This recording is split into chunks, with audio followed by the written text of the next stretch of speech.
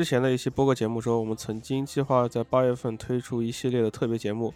之所以这样，是因为下一个要采访的嘉宾，他现在正在忙于出国的一些手续，暂时不方便来接受我的采访。但是这与其说是一档特别节目，不如说是一份迟来的节目，因为你即将听到的这份录音，其实是发生在2021年的3月份，也就是差不多半年之前的一个时候。那个时候我大概在日本安顿下来以后，在这边结识了一个要去报考艺术类修士，也就是艺术类研究生的一个同学啊，就是这份录音中跟我对话的这个人。那个时候准备是录完以后直接就把这个录音发出来，作为我们这个播客的起点。所以本来我在播客里面说，就是这个节目是我的第一期节目，但是后来是因为各种机缘巧合吧，总而言之，我拖延了半年才把这个计划给付诸实施。你现在所听到的是我跟他谈话的第一部分。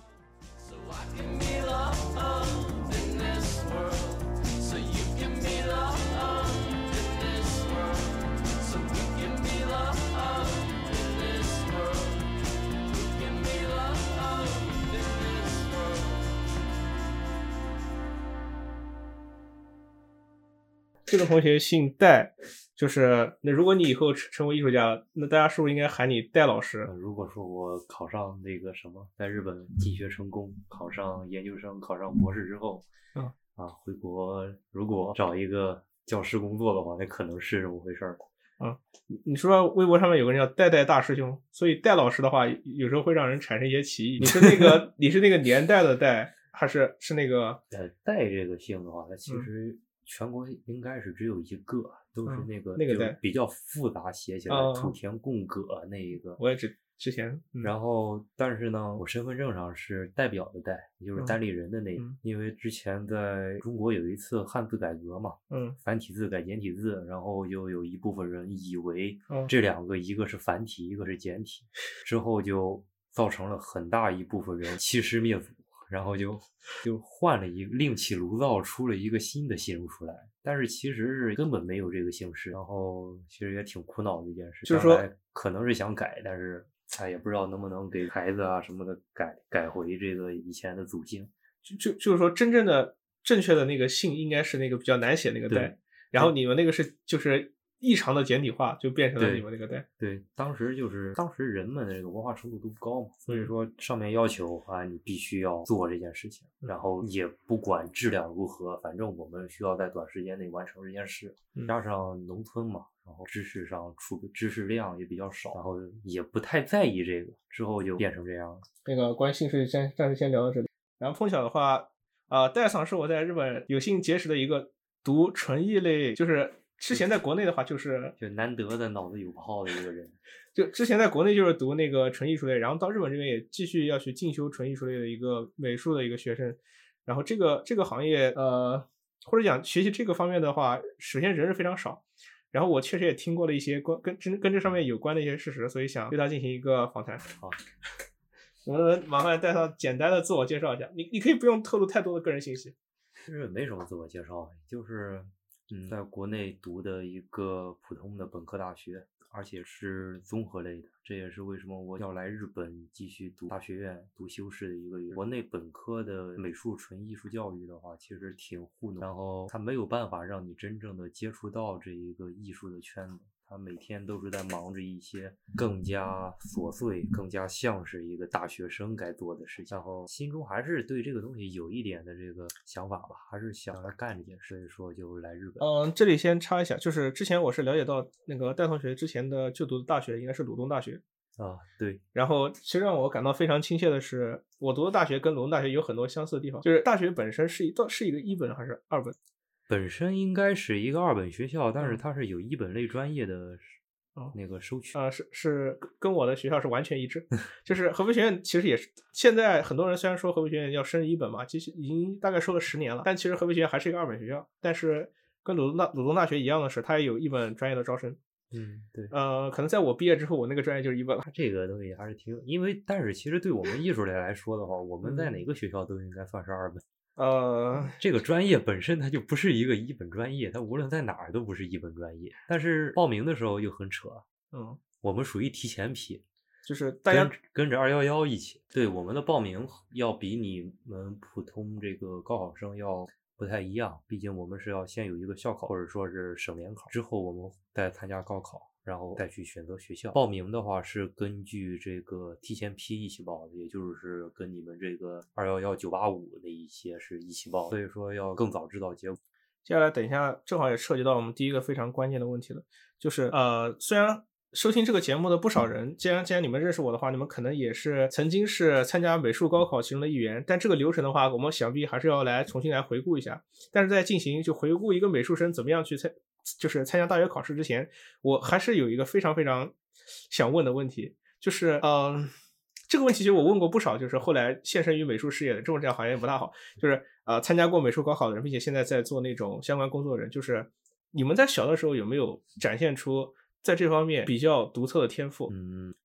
这个的话你得分情况来讨论，因为美术高考嘛，艺术生为什么一直有人给他贴了一个标签，就是你学习不好你可以去学艺术，他的确是有这样的人存在，某种程度上来讲我也是其中的一员，因为我的确是我承认，如果我按照普通高考的路子来走，我肯定考不了什么好的学校，甚至我连本科我也考不上。然后所以说他要分2个情况来讨论。第一个情况就是这一想投机取巧吧，我也承认是有这方面的一方面原因。像这样的人的话，他不见得就是有天赋的。虽然说美术高考这个东西并不是那么看重天赋，但是也是很有必要。你会在学校里边看到大量的那种真的就是完全没有这个写实能力的，不能说他没有天赋因为艺术到了现代艺术、后现代艺术之后，写实是最不重要的了。但是高考它恰恰就是吃这一套，然后没有写实基础的人、没有写实能力的人特别多。当然也有一部分人他真的就是非常强，可能别人需要用1个月的时间才能够消化的东西，或者说才能达到的那个阶段，他可能1天2天就能够达到。这样的人他的确是有天赋的一群。另外一部分人就是从小走这条路的，就童子功所谓的。对，他是有童子功在里面。这样的人你遇到过吗？很多，我遇到很多。因为我们那个地方它是可以通过美术生参加中考的，也就是说你的高中就可以通过美术来考到重点高中。对，这是你们山东省的特色还是？这个我不清楚其他地方有没有，但是山东是有的。其实我第一次听讲。是有这样。然后他们到了学校之后，也是以艺术特长生的身份，高中的时候也是尽量的偏靠这个艺术类方向。山东的话，在青岛，我是青岛人，然后青岛其实有一个特别牛的一所高中，叫青岛六中。那个学校怎么说呢？类似于美院附中的级别。就是他们学校最次，就只要你能考上这个学校，中考的时候能考上这个学校，你最次你也能考一个34独立院校，类似于储备人才这种感觉。他就是童子功嘛，从小开始画。那一帮的人真的就是从小学就开始画素描，从小学就开始画素描。对，他们也不是那种培养兴趣，就真的是那种盯着考试的画素描。类似吧。也有一部分人可能就是刚开始培养兴趣，然后慢慢的就是照着这个方向去，但是考那个学校的肯定就是照着这个专业来的。那这个就是他们那你有没有现实中认识，就是或者是了解到这个学校他们的那些学生是在人生的哪个阶段，就是自己去决定要去参加这个，就投身于这个项目，还是说家人在这方面的话给他们就是安排了一条那种这种路子？大概是在什么时候？小学、初中是小升初还是初升高？这个的话我不太清楚具体他们是怎么安排的，但是其实我一直是持有这样的一个观念的。一个孩子在青少年时期，也就是说你在上高中之前，我把这个叫少年时期。少年时期的任何一个决定，在我看来都不是少年自己选的，因为他从小到大的生活环境，也就是比如说就像是你想选择一件东西，比如你想学什么专业，就像刚才你提到的，你想学什么专业，你可能你从小到大你只接触过2个专业，一个叫学美术，一个叫学文化科，或者说是再多一点什么当小孩嘛，每个男生小时候应该都有这样的一个说法，我想当科学家。你从小到大你接触到的这些专业类型，你可能只有这几个专业：医生、律师、老师、科学家、画家、唱歌的、跳舞的，你可能只接触到了这一些，然后你需要从这很有限、就是很个人化、非常非常主观的一些专业领域，然后选择你的一个方向，这个东西完全不可以说是客观的。我觉得，就是并不是说你想选什么，而是你的选项里面只有这几个。我非常赞同这一点。所以说，就像世界观这种东西，真嗣也不是他想自己去开 EVA 是吧？对你这个。就是世界观这个东西，你没有真正的去看这个世界，你没有把这个世界的看完之后，你就去说，哎呀，我有了什么什么世界观，这是我自主选择的。我个人是持这个保守观点的。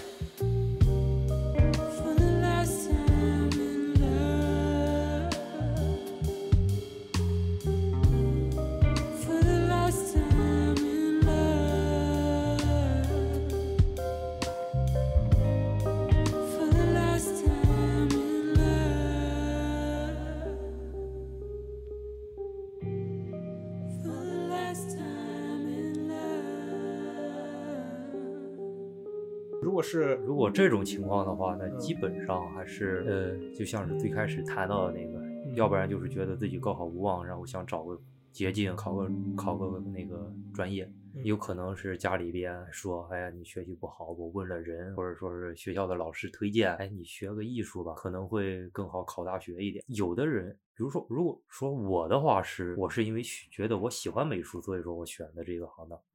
因为我其实高中的生活其实也挺神奇的。我高一的时候是在合唱团。对，你一开始是走那个方向吗？并不是啊，我高一的时候在合唱团。合唱团的原因是因为去合唱团可以不上晚自习。我插一句，就是合唱就是有没有那种升学部分的那种艺术类？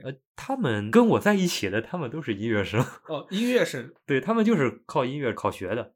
对，音乐生的话，高考的话也是跟你们一样，同样的路径。对对对，只是他们考的唱歌，只是方向不一样，专业不一样。像音乐啊、体育啊、播音主持啊、健美操啊、舞蹈啊，对，有健美操这一个。今天长了很多知识。继续。然后就跟着他们一块混嘛。一块玩，然后他们就以为我是要去学音乐的。然后高二的时候，我们社团的一个播音主持的学生当兵去了，然后播音主持里边少了一个空位。恰好这个播音主持的指导教师和合唱团的指导教师是同一个人。对，ですから。然后那个老师就选中了你。对，然后那个老师就从那个合唱团里去选。然后需要一个声线合适的。然后我是一个中低音域嘛。然后就把我选上了。之后高二就跟着他们播音主持去。然后高三了开始要决定，就是我们学校是高一高二就是在一个班级，高三的话会进行重新分班。然后对，这个是你们山东的特色吗？这个是不是山东特色不确定，反正是我们学校的状态。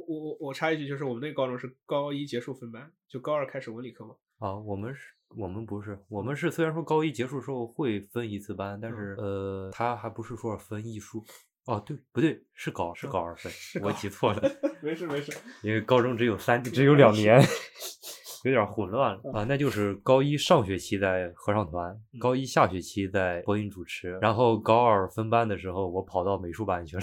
然后我身边的朋友们就非常的迷，你到底是学什么的？对，这是为什么？就是因为那个嘛。高一的时候在音乐合唱团是因为不用上晚自习嘛，就是单纯的为了不上晚自习。这我能理解。然后就稀里糊涂的被老师选到了播音主持。但是我明显的觉得我不适合这条路，就是我没有人家那么有天分，而且跟我在一起的他们都真的都是很早之前就已经开始学了，也是童子功。对，学音乐跟学美术不一样。你美术可以速成，但是学音乐很难，尤其是学声乐类的、器乐类的。比如说学器乐，你要会弹钢琴，这个东西给你1年的时间，你能学明白吗？不行。对，然后还有视唱练耳，就是他给你放了一首曲子，然后你需要听出它是哆来咪哪一个音，然后写下来，就像是我们那个听力考试啊，听力考试那种一样。他给你读了一段话，然后你需要把他的片假名写下来。他们那个考试也是笔试，我以为就是他是有这一方面的笔试的。好吧。然后就明显的不行啊！我要是走这条路，我肯定考不上学呀。然后从小也是挺喜欢学美术的，小的时候还报过美术班。但那个时候是不是以考试为导向的？对，当时就是需要家里边需要孩子去报一个辅导班，因为他们没时间看孩子嘛。然后就学过一段时间，之后就觉得，其实我在高一的时候我就一直在考虑我将来要学什么专业这件事。这其实挺早。对，其实说是早，其实我觉得还是有点晚了。其实你初中的时候就应该已经开始考虑了。然后当时就想，以后就是要学美术，那个合唱团也好，播音主持也好，只不过就是找个地方玩，支线任务。对，只是一个支线任务。然后为了丰富自己的生活，找一个偷懒的这个借口，就学美术了。学美术之后，就这样跟着考大学。高3的时候，一整年是在外边的画室里面进行学习。那考到大学之后，就会明显的感觉到，真的有很多的人，他就是为了通过美术混一个大学毕业证，仅此而已。那个，其实我之前一直想插一句话想问的是一个这样的问题。你是在什么时候知道有美术高考这条途径可以走的？是不是很早的时候？就是早在我很早就知道了。这一点归功于什么？归功于我一个表哥，因为我表哥他是走的这条路，所以说我在高一的时候我就开始决定想学美术了，因为觉得这个东西好像还挺有意思。原本其实我是想学计算机的，我是想跟你当同行的。好吧。我初中的时候我从小学我就参加计算机的那个打字比赛。初中的时候参加计算机编程比赛，然后还拿了个青岛市3等奖。可以啊。回来之后才知道只要去就是3等奖。可以。但是学着发现这个东西需要英语，我的英语水平只能从 A 数到 Z，然后里边的一些关键词什么的我都根本背不下来。之后我就这个计划就破产了，然后就学美术去，那玩意儿不用英语。我补充一下我这边情况，首先说一下，我小时候也参加过计算机竞赛，然后并没有拿奖，我的计算机竞赛是半途而废了。这个事情可能我以后会在别的节目里面提到，这个算是给我以后失败的人生埋下了一个很大的伏笔。好了，然后就是关于美术生这个情况的话，因为我从我别的同学那边也了解到一些，就是说在我高一的时候，其实就属于那种，当时我的梦想是当 DOTA 2职业选手，然后就是对未来完全是处于那种很迷茫的状态，因为高一嘛，那时候感觉高考还很远，感觉那都跟自己是一个很不相关的事情。但是确实在那个时候，就很多人他都知道，就是自己以后要怎么选，然后他们也知道有这种高考走美术类或者是走那种播音主持和其他类的这种途径了。然后我认识那个同学，他家里面是那种跟教育系统有关系的所以他相对来说能知道的更多一点。对，而且他跟你有一点类似，就是他小时候他家人也去叫他报一个那种画画的那种辅导班。其实中国的考试，无论说是高考也好，还是其实也不光是中国吧，日本也是一样。考试这种东西，一方面看的是你自己的个人能力，它可能会占到60%，但是剩下的40%肯定是信息和资讯。你知道的东西多，你有更多的这个资讯，你可能成功率就会更高。因为美术考试也是这样，你到了一个学校之后，比如说我是山东省，当年分数线是350多，我考了396，虽然说也不算高分吧，但是在山东美术生里面也不算低的分数了。但是我到了学校之后，我才发现分数线350。我们同宿舍有一个考了351，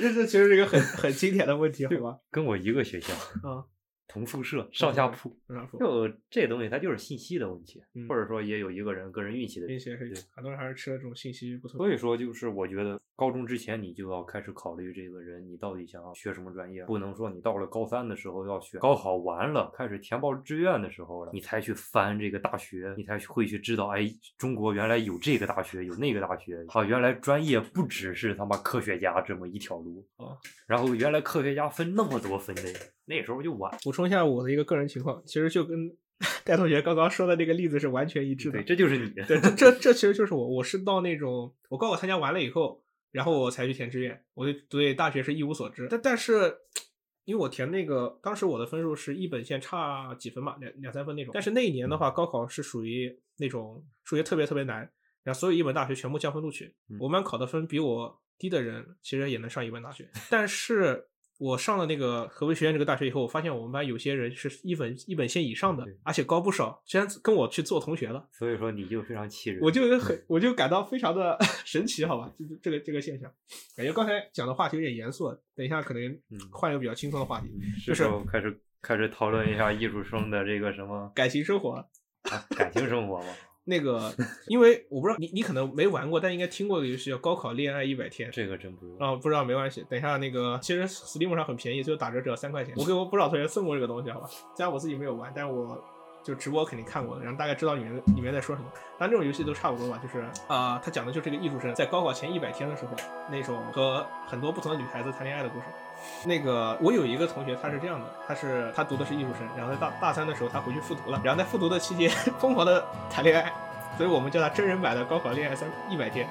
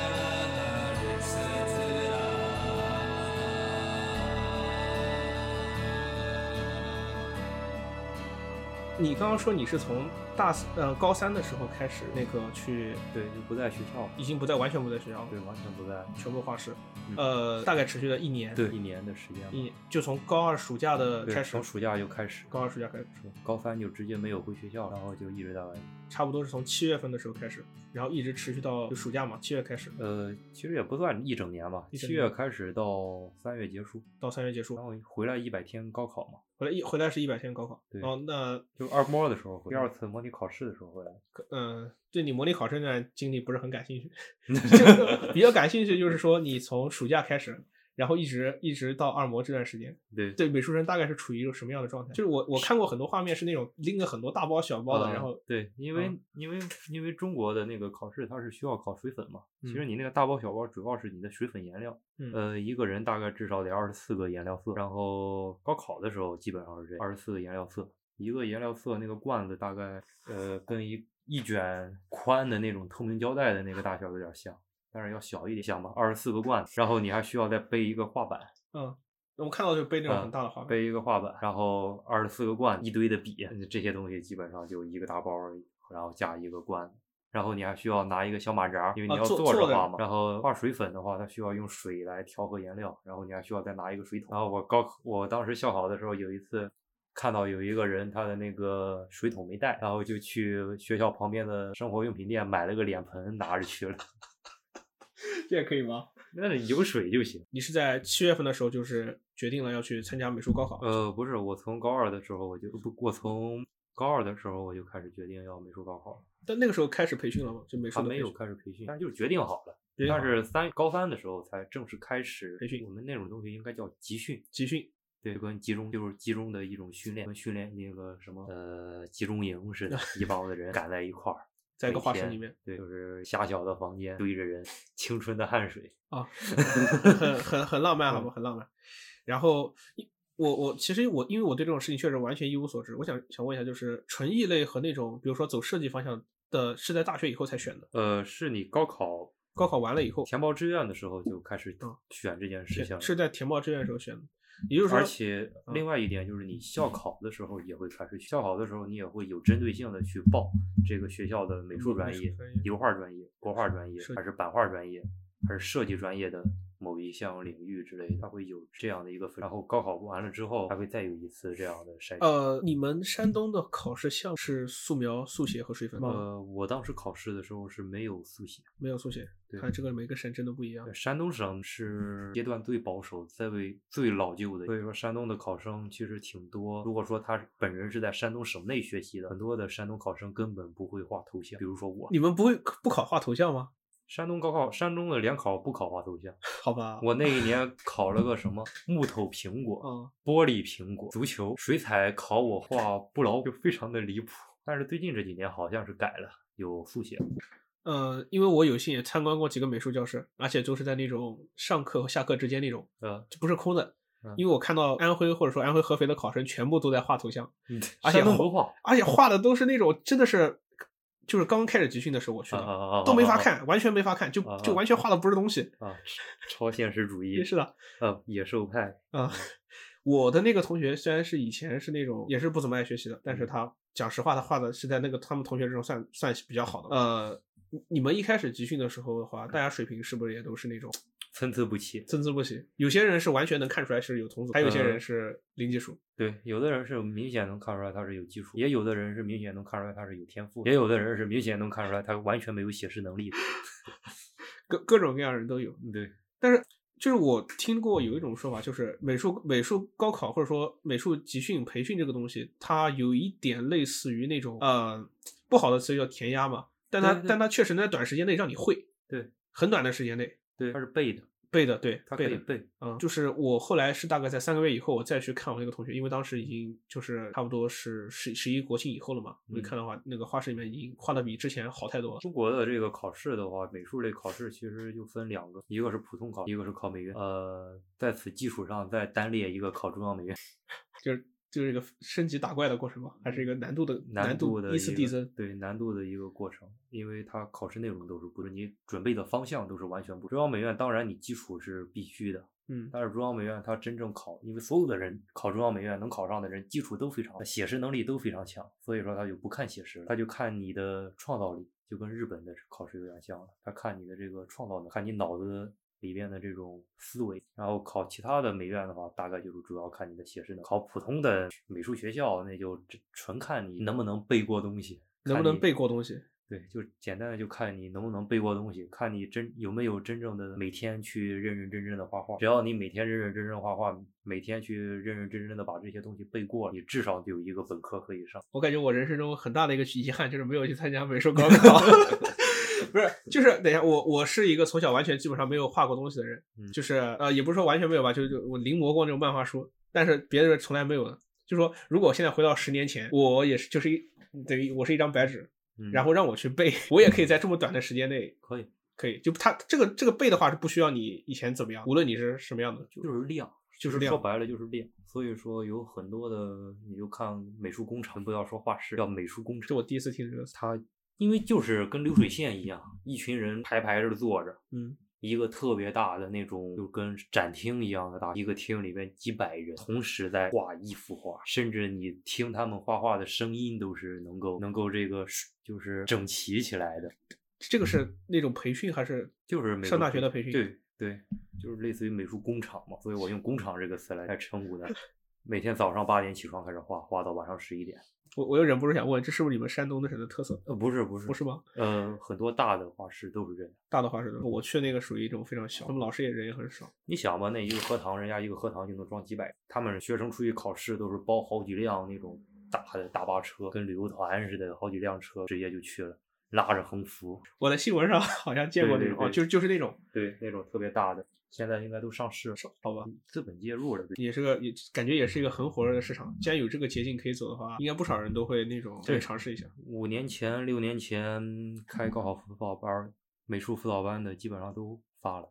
发财了。对，就当时那一些人，因为我上大学之后，我的一些师哥师姐，他们是干这个，然后一起吃饭喝酒的时候聊起来，就说当时他们那一代人干这个高考辅导班的，一年挣不到50-60万，都觉得丢人。难怪我的同学老师已经开卡宴了，对，不是已经是5-6年前都开卡宴了。对，就是你一年就一辆卡宴。现在还有点小激动。现在不太行了，没有，就以前是疯狂，现在人太多了，蛋糕就那么大。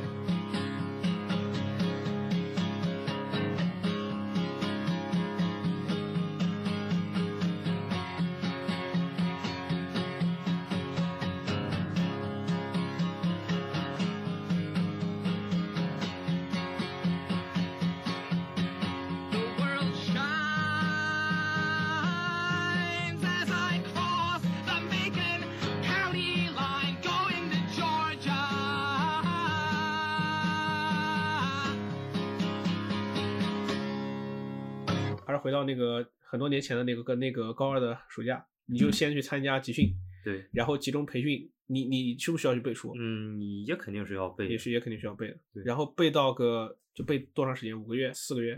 差不多吧。然后就去参加第一轮考试，参加联考，12月份的时候参加联考。好像时间跟我们这边也差不多。联考基本上都是差不多时间，然后再就是1月份过年那。对，联考的话是你们在哪考？山东省内。也是去不同的学校？对。要不要跨市？有可能，因为它主要是看你那个，你画室在哪儿，你就报你画室附近，这个跟你的户籍没有直接关系。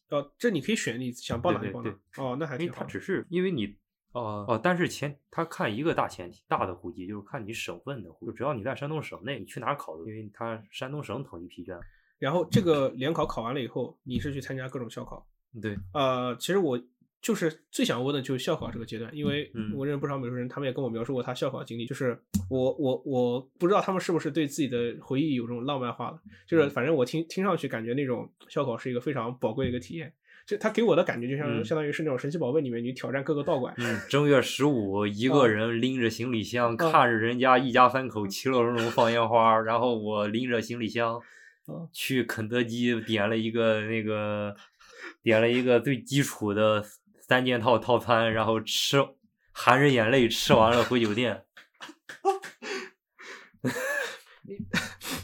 这真的是个很宝贵的体验，好吧？你当时一共是考了多少个学校？7、8个吧。也肯定是有省外的。有省外，但是他们在山东省内设考点，所以说我没出山东省考。你是就在山东省内把所有考试都考完，但是肯定也跨了很多城市。对，基本上就2天一个地方。2天就是等下他们考试是这种连续的吗？对，而且有的时候2个学校会撞车，所以说你就得只能选一个。这个好像也听说。我那个同学就是他之前撞车的时候，他选了那个比较难考的，然后第一年就果然是没考上。那是不是说这个校考的话，你们是把时间就压缩在1个月之内全部考完？对，差不多。那这1个月就整个省内不断的就是乘火车从一个地方跑到那个地方。对，很想听你描述一下中途有没有发生过什么让你印象非常深刻的故事，除了那个肯德基。其实没什么，因为我个人虽然说那是我第一次一个人跑这么多地方，但是我倒是没什么打怵，就是每天住酒店，住完酒店去画画，然后就画完画之后回酒店，感觉很。其实与其说是去考试，真的就倒不如说真的就像是好像穷游一样。穷游。对，因为你还是想省点钱嘛，而且你也没办法，没有时间去找那种好吃好喝的地方，毕竟你还要准备。但是也有非常浪漫的，比如说我高中的一个同学，人家带着媳妇儿出去住了他妈1个月蜜月。那个考试的中途，你们是每天就是每次出发的时候都要背很多东西？对，就刚才那几件套，你是一直要背。一直要背。对，然后当时就是有个自嘲的梗嘛，你在大街上看到这个身上有颜料的。要不然就是学美术的，要不然就是干油漆工的。你那段时间是不是有没有感觉自己的身体变得特别强壮，就是给你锻炼出来了？应该有吧？你想那个东西，我当时称过，好像是20斤，就每天拎着20斤的东西满山东跑，很不容易。我那个同学当时就跟我说，他参加完整个校考结束以后瘦了很多，然后肌肉也练出来了，就是累出来了。我倒没有再瘦很多，我再瘦没了。1个月把所有的学校全部考完。对。然后你什么时候可以知道？对呀，我其实想问一下，是先知道联考的结果，还是先知道校考的结果？先知道联考结果，因为你联考它也有一个合格线，联考合格线过了之后，你才有资格去参加校考。我明白，就是说先联考得到联考结果，然后再参加校考，再得到校考结果。对，校考结果大概就是你第3次模拟考试的时候，马上要高考了的。第3次就在你的差不多也是在那个时候单招的那个时候，就是很多人已经知道自己已经有学上了，对，所以他们就很有把握了。对，难怪那个但他们即使过了校考的话，也是需要参加高考。对，高考的话就只要过线就行。线是就那个合格线嘛，300多分的合格线。这个线就是根据你当年的本科线，然后70%还是%多，然后画的一个平均值，画的一个那个%，每个省份不一样。大概了解到这里，可以把那个整个美术高考给全部完整的梳理了一遍。每个省虽然有点区别，但大概都是一样的。对，我听到现在大的方向是一样的，全部都是一样的。联考、校考，然后就上大学。联考、校考、高考上大学。联考、校考、高考上大学，然后如果上不了的话，就再重新回炉，再来一遍。对。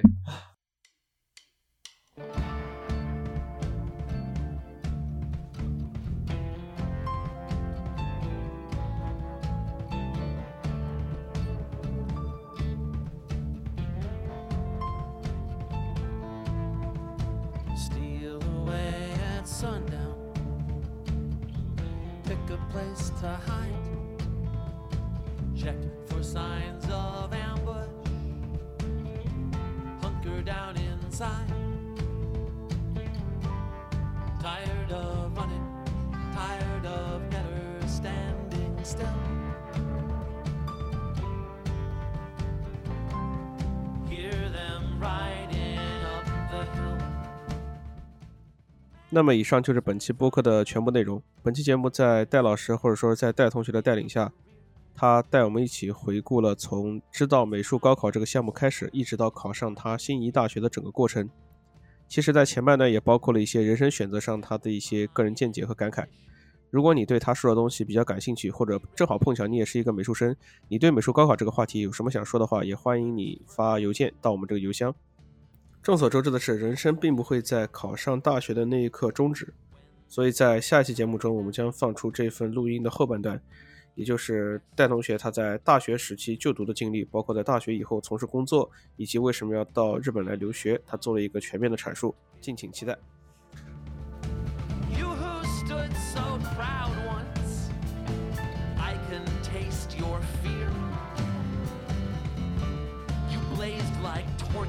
It's dark in here. It's dark as a coal mine, filling up with gas.